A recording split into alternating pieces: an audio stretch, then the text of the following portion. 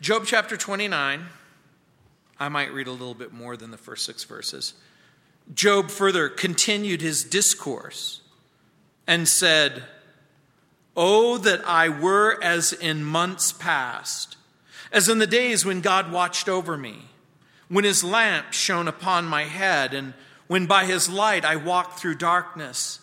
Just as I was in the days of my prime, when the friendly counsel of God was over my tent, when the Almighty was yet with me, when my children were around me, when my steps were bathed with cream, and the rock poured out rivers of oil for me.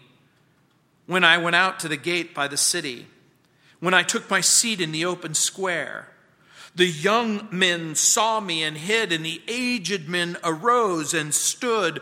The princes refrained from talking, and they put their hand on their mouth. The voice of nobles was hushed, and their tongue stuck to the roof of their mouth. When the ear heard it, then it blessed me, and when the eyes saw it, then it approved me."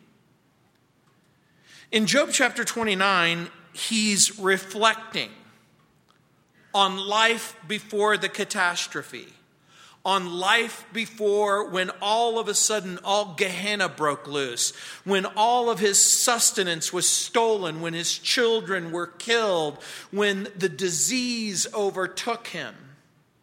In chapter 29, he recalls the blessing and benefits of the past. And by the way, in chapter 29, or actually the next chapter, chapter 30, he laments his sufferings in the present. And in chapter 31, he will once again call on God to vindicate him or justify him. What was life like for Job before the sudden loss of wealth, and the sudden loss of his children, and the sudden loss of his health? Again, prior to the events of chapters 1 and 2, Job's life was a life that was guided by God, by his light and love. There was a sense of his intimate presence and blessing. The Lord was, in fact, a hedge of protection and blessing and prosperity. And Job remembers the honor and the respect that he once enjoyed, his ministry to the poor, his commitments to righteousness and justice, his assistance to the blind, his help toward the needy, his ministry to strangers.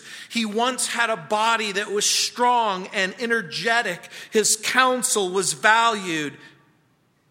As a matter of fact, when he showed up, he brought hope to others. And few people live their lives absent tragedy, absent calamity. For many of us, we can understand and relate to what Job is saying. We know about life before we were fired and after we were fired, before the diagnosis of sickness, before the crisis, whatever it was, and after the crisis. And it makes perfect sense to us that a crisis can bring about a loss of health, a loss of wealth, a fracture in relationship. We know that life happens. We know that loved ones die. We know that sometimes our children become sick. We know that sometimes we could lose our job.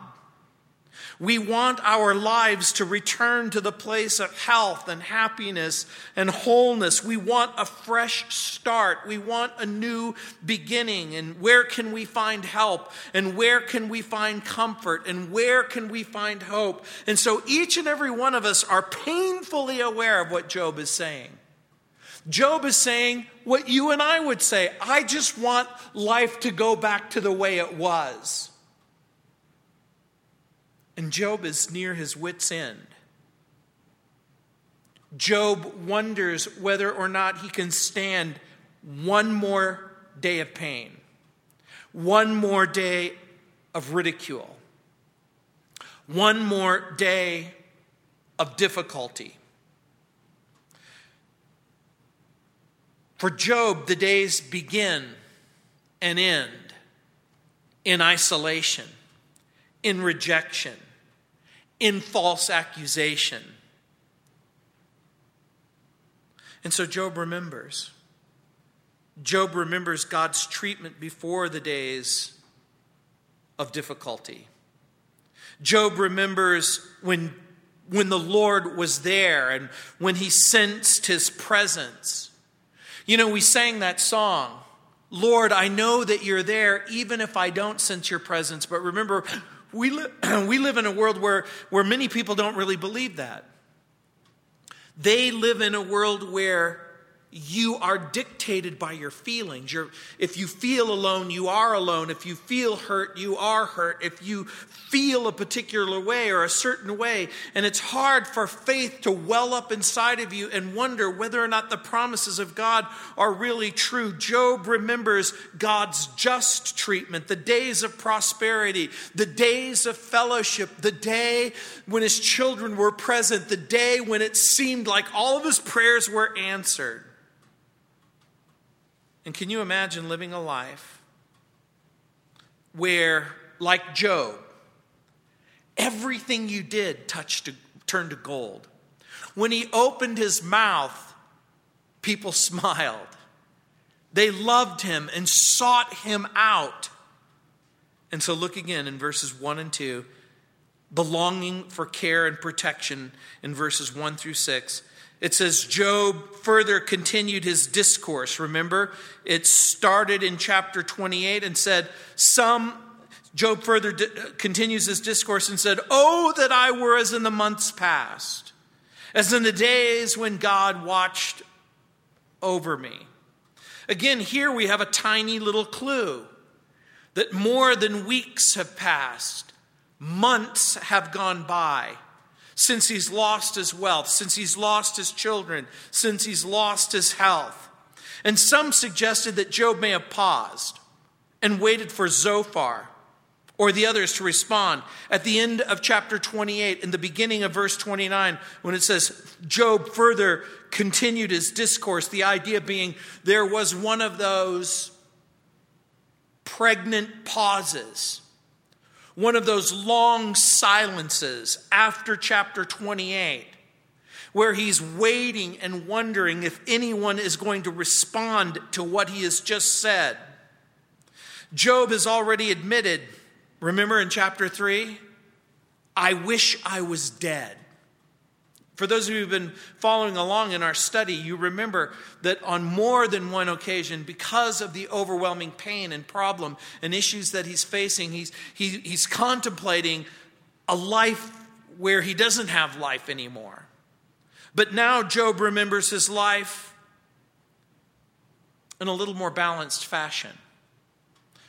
If you've ever been around a person who wanted to take their life, or if you yourself have ever been a person who wanted to take your life, you know that sometimes you can wake up and the pain is so overwhelming and the isolation is so overwhelming, or the hurt or whatever it is that you're going through is so overwhelming, you sort of misjudge your life. You begin to define your life only in terms of the ridicule, the pain, the loss, the difficulty. Job is at least now moving along the spectrum. He's remembering what it was like before the catastrophe, before the crisis. Life is usually a mixture of joy and victory, of loss and sorrow. Can you imagine me a Cubs fan and having to try and root for that team week after week and month after month and year after year?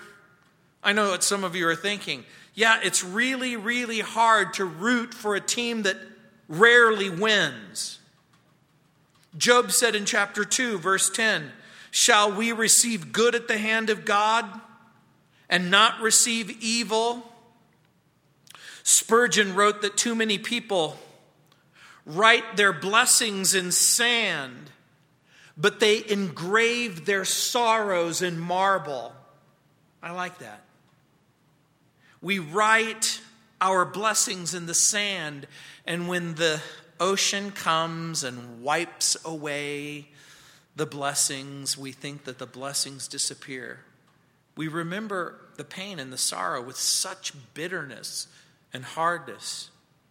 It makes sense that we would long for the good old days, But I think most of you already know that when you're faced with a crisis, when you're faced with pain, and when you're faced with a catastrophe, longing for the good old days isn't always that helpful. Warren Wiersbe writes, quote, "Someone has defined the good old days as a combination of a bad memory and a good imagination," unquote. That's true, huh? Sometimes we think, oh, do you remember those good old days? In Job's case, his memory was accurate. And the good old days really were good. He was loved and he was respected. Memory can serve two functions. One helpful and one harmful. In the Bible, you'll remember that the thief on the cross told Jesus, "Remember me when you come into your kingdom," in Luke 23:42. In Nehemiah chapter 13, verse 14, a worker said, "Remember me, O God, concerning this, and wipe not out all of the good deeds." In Psalm 25:7, the psalmist wrote, "Remember me according to the greatness of your mercy." There is a time when memory serves the useful function of, will you recall when God was good, when God answered the prayers, when you sensed his presence and you sensed his love and you experienced forgiveness and hope? In the book of Deuteronomy, by the way, the word remember is found some 14 times. You know what's interesting about that? The word forget appears 9 times in the book of Deuteronomy. Sometimes it's important to remember, and sometimes it's important to forget. In the days of deep discouragement and disappointment, it's good to remember the days of goodness. Again, Wiersbe writes, "But the past must not be a rudder to guide us." He says, but the past must be a rudder to guide us and not an anchor to hold us back. If we try to duplicate today what we experienced yesterday, we may find ourselves in a rut that robs us of maturity. The point being this, that this reflection on times of good and not remembering times of need can give us an imbalanced perception. In verse 3, Job says, "When his lamp shone upon my head, and when by his light I walked through darkness." In this case, Job's longing for care and protection is at the top of the list. Is the care and the protection that he longs for appropriate? I think that the answer is yes. But the care and the longing and the protection that he hopes for begins in his own home. So when it says, "when his lamp shone upon my head," that means the light of the lamp of the presence and the goodness of God. The idea being the presence of God brought understanding and brought hope. And what's interesting to me too is when Job longs for life the way that it used to be, the way that life was, that it used to be, was care and protection and love in the home. The reason why this becomes important for you and me is because that's what he's remembering. He's remembering what it was like to love and serve the Lord in his home. His home was a place where God was honored, where the Lord was glorified. You know, this last week I interviewed one of Billy Graham's grandchildren on my radio program. And she talked about being at home with Daddy Billy. That's what his grandchildren call him.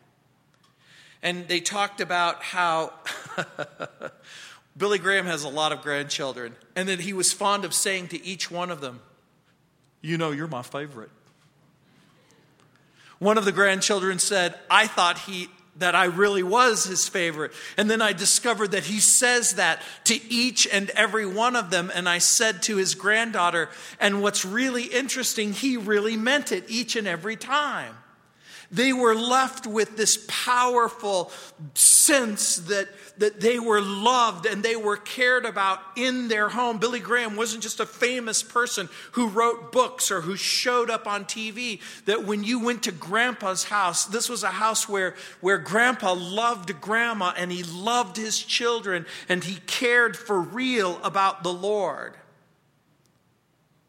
And so the thing that he longs for is the thing that he had, the sense of God's presence, honoring God's presence in the home.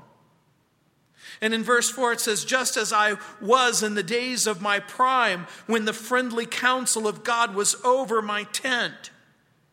The idea being when I was young, when I was in the most physically fit days of my life, when the friendly counsel of God was over my tent, it was as if the wisdom of God and the honor of God was like a light over his home. Who doesn't long for their prime? I know many of you have yet to see your prime. And for some of you, it was a long time ago. Who doesn't long for their prime? Again, Wiersbe says, if we focus so much on the glories of the past that we ignore the opportunities in the present, we may end up unprepared for the future.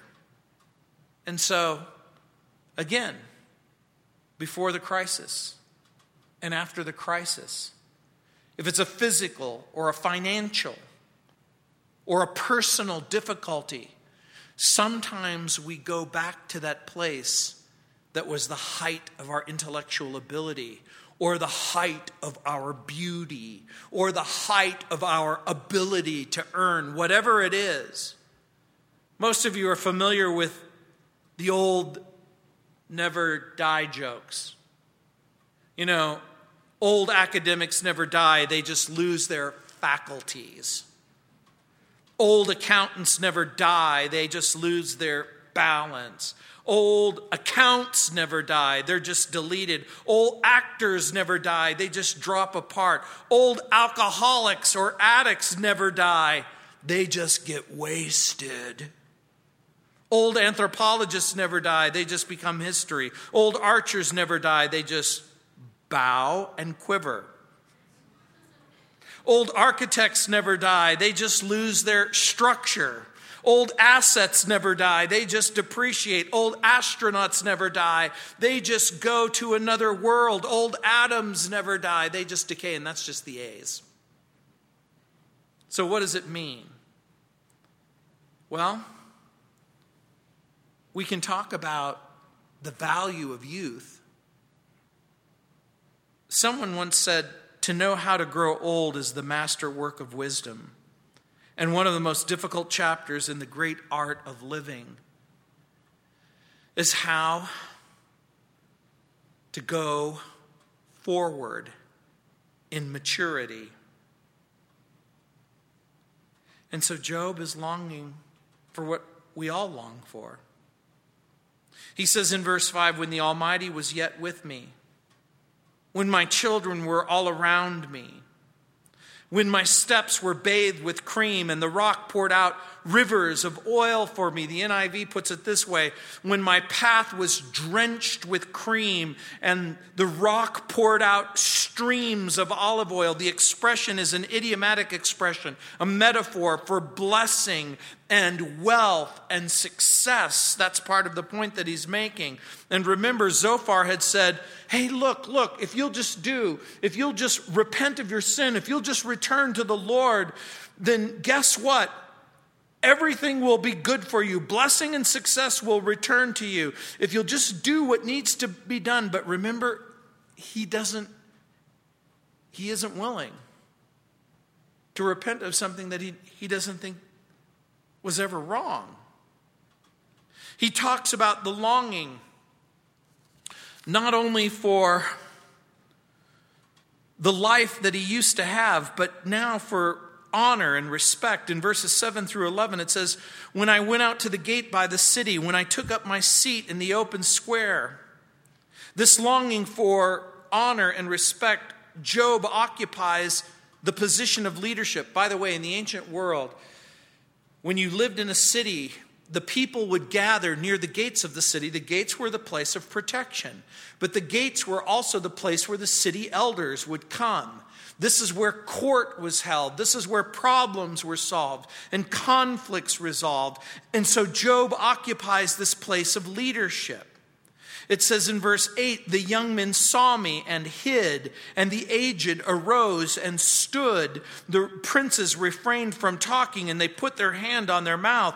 The voice of nobles was hushed, and their tongues stuck to the roof of their mouth.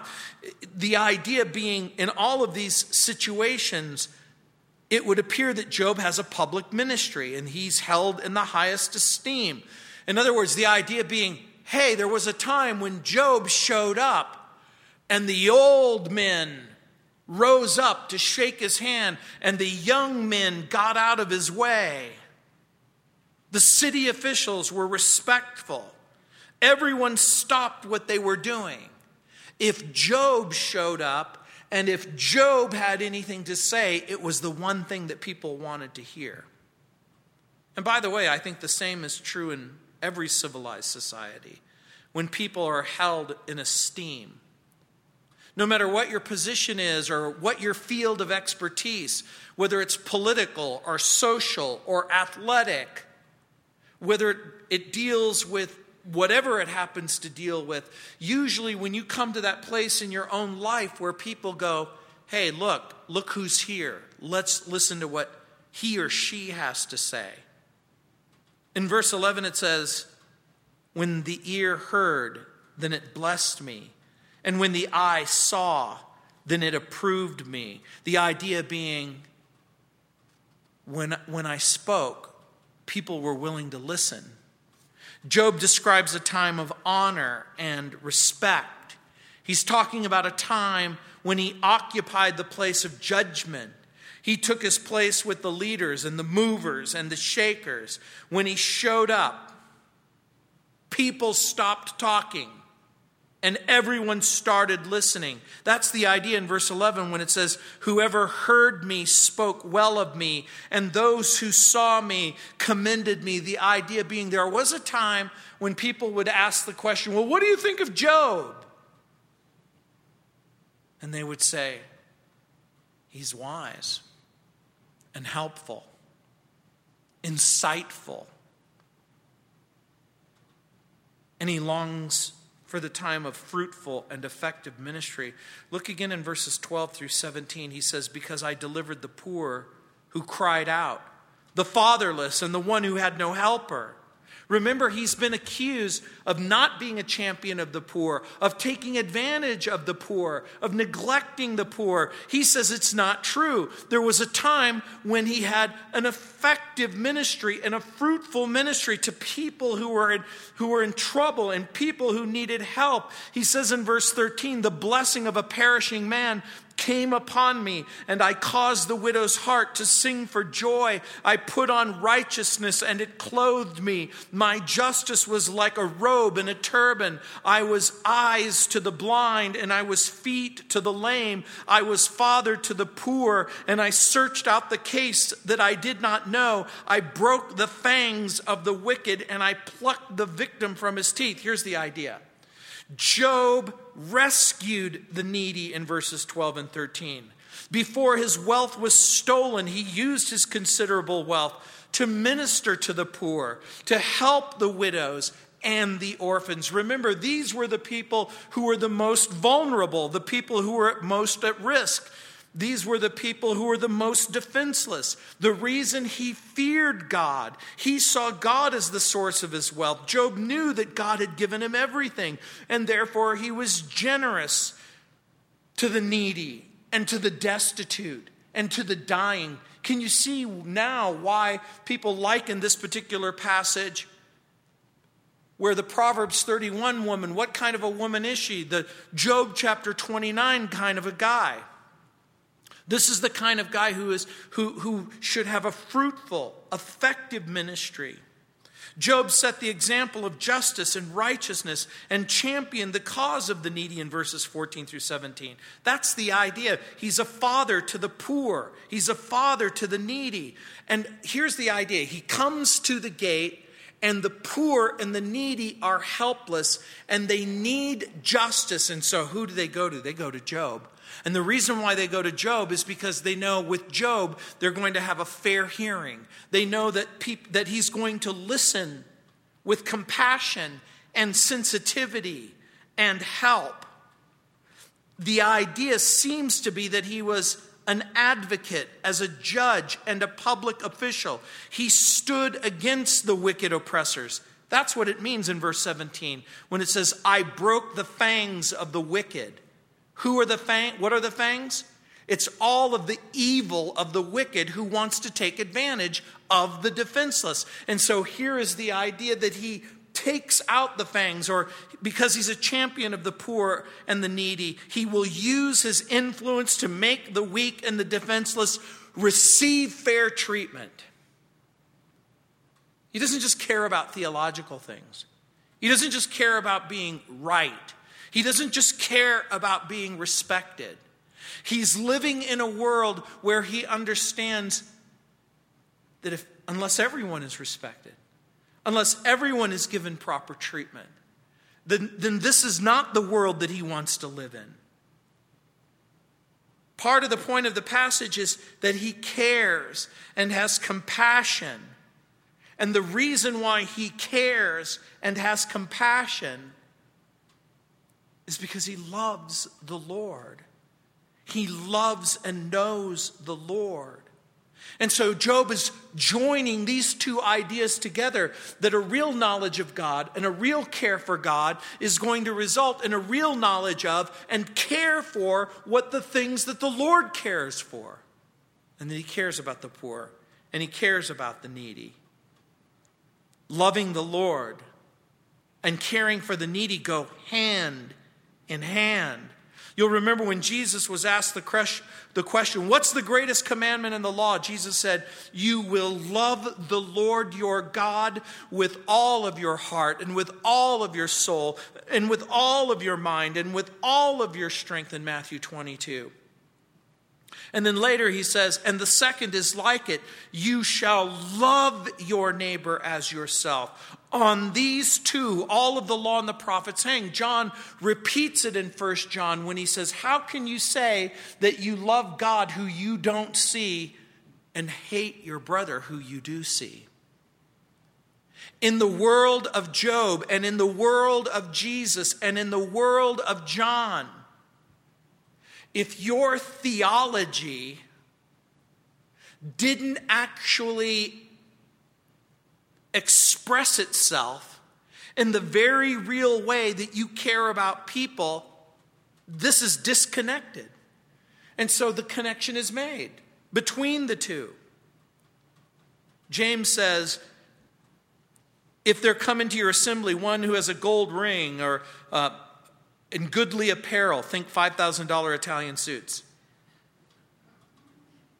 and you say, here's a great place of honor, come and take this place. And then there comes a poor man in vile raiment, and you have respect to him that has the wealth and the gay clothing. This is the Old King James. Gay clothing in the Old King James doesn't mean same-sex attraction. It doesn't mean that you have vibrant colors and that kind of thing. In those days, it meant festive apparel. Sorry, I even had to explain that. But the word gay has changed over the years, and so that's why you have updated Bible versions. So, to make a long story short, you say to the rich guy, hey, sit in this great place. You say to the poor guy, hey, sit here under my footstool. Have you yourselves not become judges with evil thoughts? James writes, hearken, my beloved brethren, has God chosen the poor of this world to be rich in faith and heirs of the kingdom, which he has promised to them who love him? Again, the reoccurring theme. What you think, how you act towards people whether rich or poor, matters. In Psalms 29:14, the king that faithfully judges the poor, his throne will be established forever. The idea, though, is, has there been a king who has been faithful and just and impartial, both to rich and poor? The obvious selection of the righteous king, the one who is completely without hypocrisy, the one who is completely fair and just, is the person of Jesus. But Job's remembering. Job's remembering what it was like to genuinely love and care, not only about the Lord, but for the people that the Lord loves. And then there's this longing for a hope-filled future. In verse 18 through 20, he says, "Then I said, I shall die in my nest and multiply my days as the sand.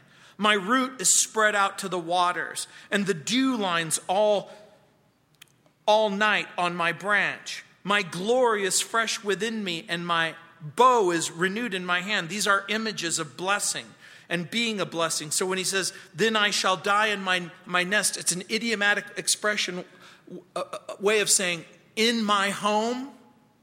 I thought my home would always be my home. That this would be the place of safety, that this would be the place of security. This would be the place where here's your mother, and here's your father, and here's your grandmother and grandfather. These are your aunts and uncles. This is the place where you're respected and loved and cared for. So he said, I had every reason to believe that I was going to grow old with all of the blessings that I always had. He was confident that he would stay healthy.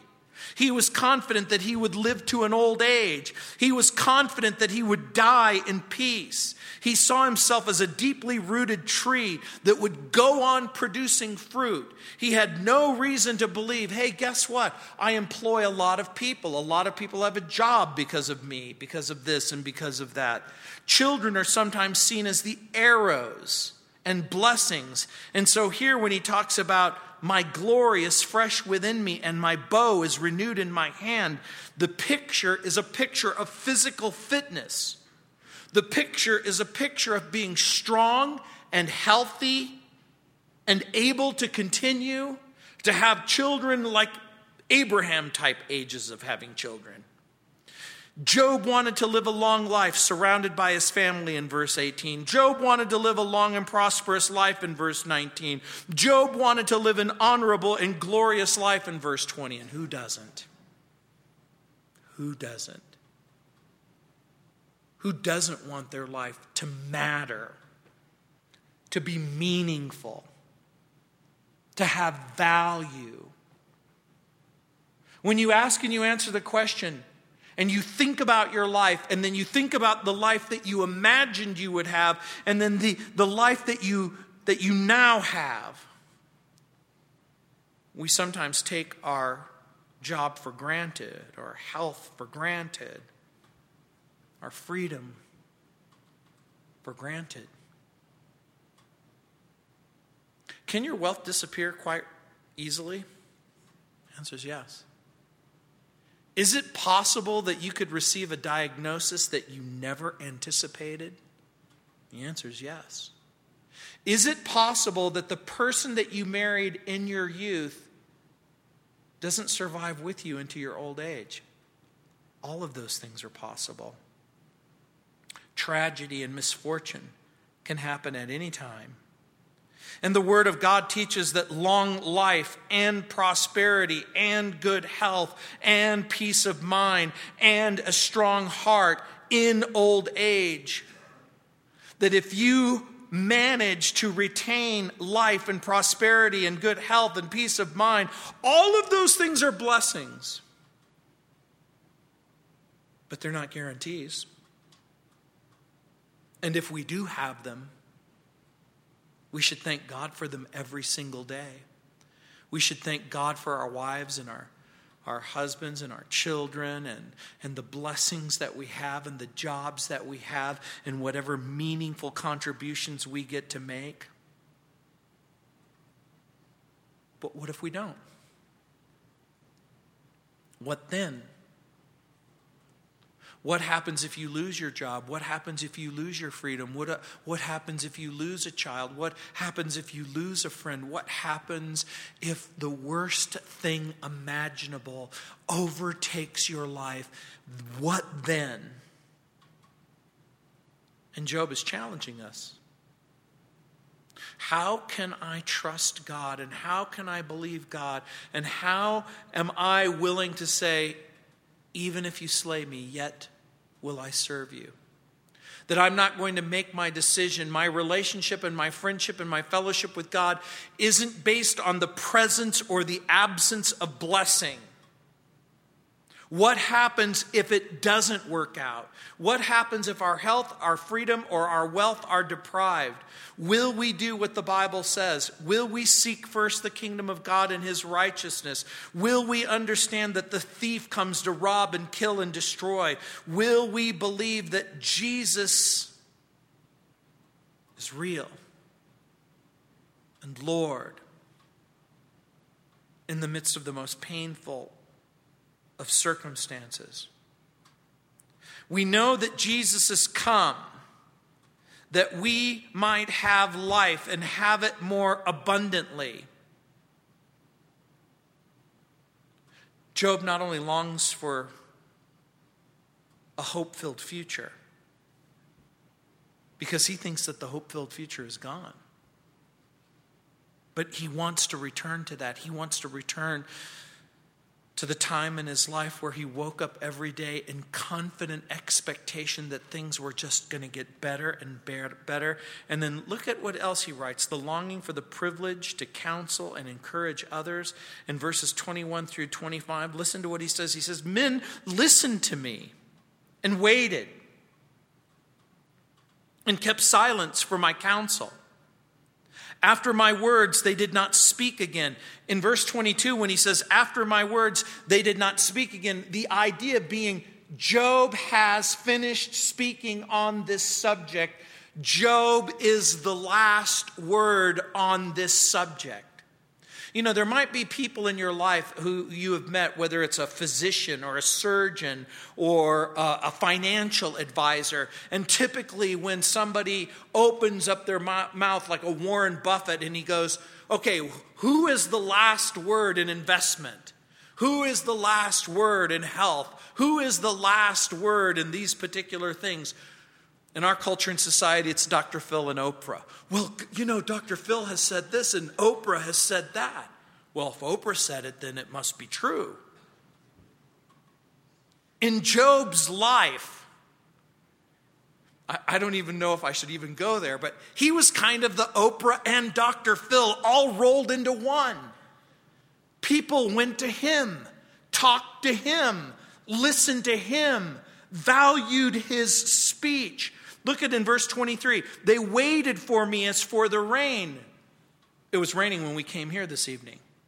Remember what the rain does. It cleanses the sky and it brings a sense of refreshment. That's what he's saying. They waited for me as for the rain in a dry, empty place. And they opened their mouth wide as for the spring rain. When Job spoke, it was fresh water in a dry desert.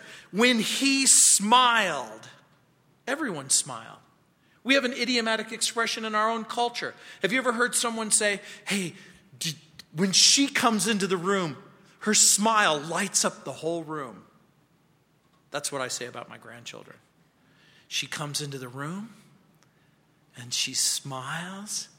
My heart melts and everything is right in the world. That's the idea. He had the kind of smile that lights up the room. In verse 24, it says, if I mocked at them, they did not believe it. Do you understand what he's saying? The idea is saying when he's mocking, it's not for real. It's a joke. In other words, if you were in the room with Job and he sort of elbowed you and told a joke, you go, oh, you're just kidding, right? That's the idea. He said, and the light of my countenance they did not cast down. I chose the way for them and sat as chief. So I dwelt as a king in the army. as one who comforts mourners. Job's life was a life of righteousness and prosperity, piety, justice, fame, generosity. Here's the idea, too. But now no one would talk to him. No one would have anything to do with him. Think of some of the most famous people that you know who have went from the very pinnacle of success. Think of somebody like O.J. Simpson, who is an incredible athlete, star, movie star, and then he's tried for murder, and he's exonerated by a jury of his peers. He is found not guilty of what everyone in the world knows is guilt. How many of you, given the opportunity to have a celebrity lunch with OJ, would take it? Oh, there's no hands in the house. Nobody wants to hang out with a person who's gone from the very top to the very bottom. Job's life is in the dump.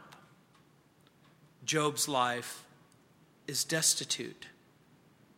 Job is in need of help. And everyone who respects him now doesn't respect him. How is it that Job, who once provided so much help to so many people and provided so much hope to so many people, is now unable to receive it? His counsel was valued in verse 21. His counsel was gentle and truly helpful in verse 22.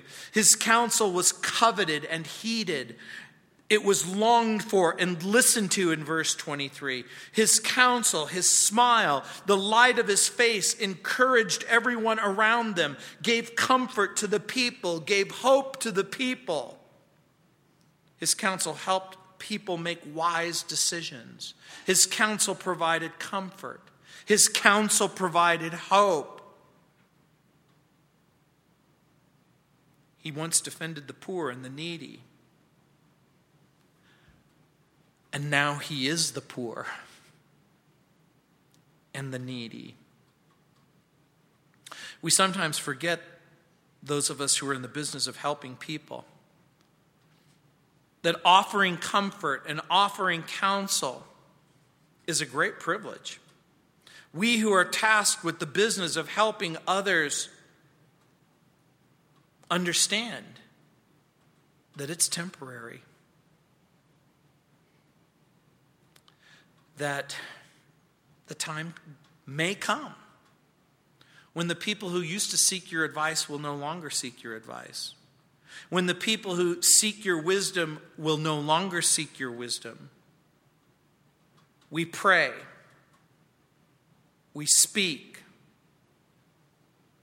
We offer hope. We offer comfort. We point people to Jesus. We point them to the revelation of God. We point to them the reality of the comfort and the hope that's found in the person of Jesus Christ. We know that God's will and God's plan and God's purposes are in Christ. We help people find solutions in God's revelation. Job describes joy, the joy of the presence of God in his home. And he goes, I want it back.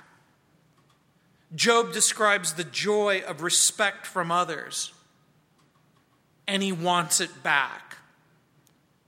Job describes the joy of ministering to others, and he wants it back.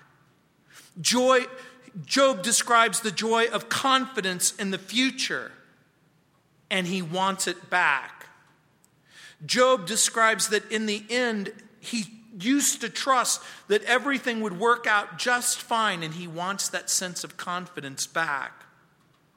Job speaks of the joy of being a source of blessing and a source of encouragement.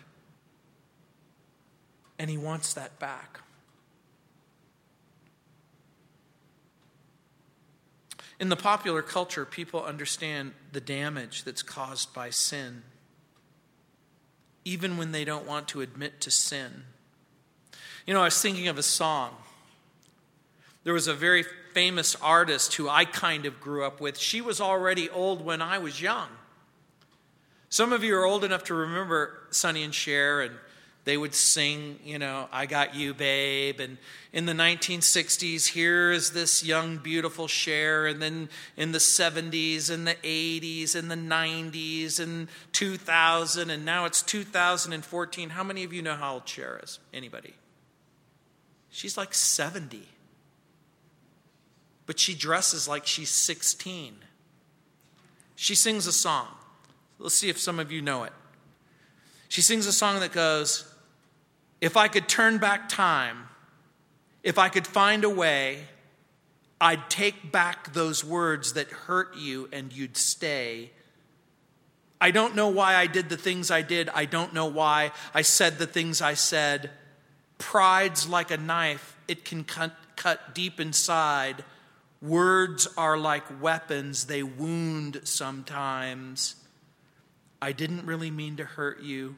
I didn't want to see you go. I know I made you cry. But baby, and then it says, if I could turn back time, if I could find a way, I'd take back the words that hurt you, and you'd say, if I could reach the stars, I'd give them all to you. Then you'd love me like you used to do. If I could turn back time. And Job wants to turn back time.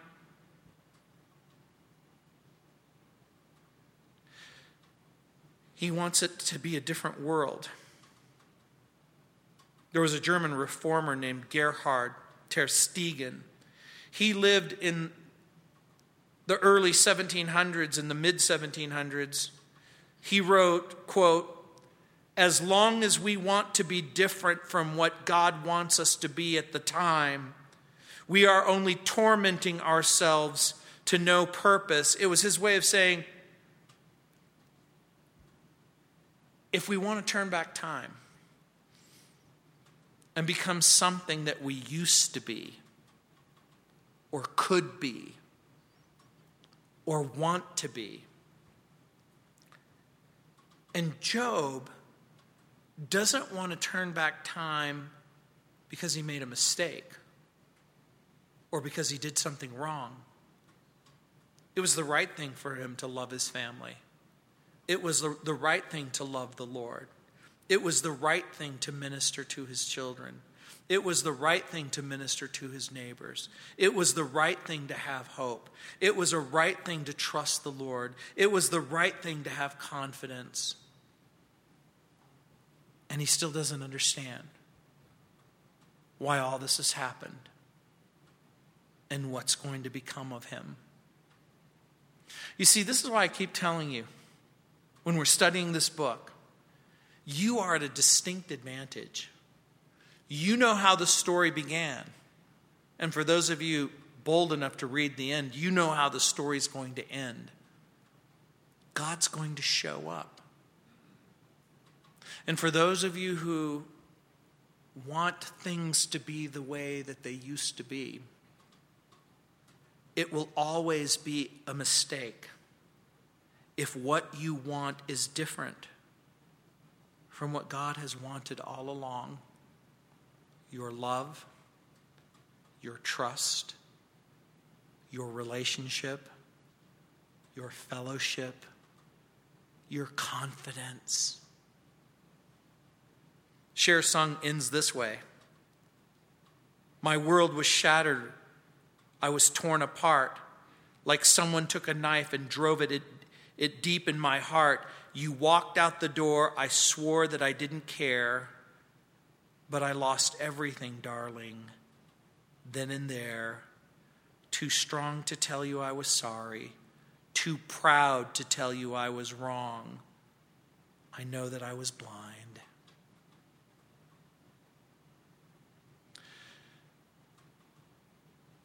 Job isn't sorry. And Job isn't wrong. And Job isn't blind. Oddly enough, he's the only one who sees clearly. And he wants his life in the Lord to be the way that it used to be. You know, maybe some of you have embarked on a journey away from God, away from Christ, away from his love, away from his confidence. I'm here to tell you that that's not going to work out for you. Let's pray. Heavenly Father, Lord, again, as we read this book and as we hear Job's heart, Lord, we pray that, again, our confidence in you would continue to grow. Lord, we pray that our compassion and sensitivity for those who are hurt and those who are lost and those who have been taken advantage of and those who have been isolated and rejected and drawn outside the circle, Lord, we pray that we would once again remind ourselves that it doesn't make sense to love you and not love the things that you love. That if we say that we love you, and we say that we want to serve you, and we say that we care about you, that we would love and say and care about the things that you care about. And the reoccurring theme and the ever-present message is to love you and to love each other and to care for the sick, the needy, the poor, the isolated, the hurt, the forgotten. In Jesus' name, amen. Okay.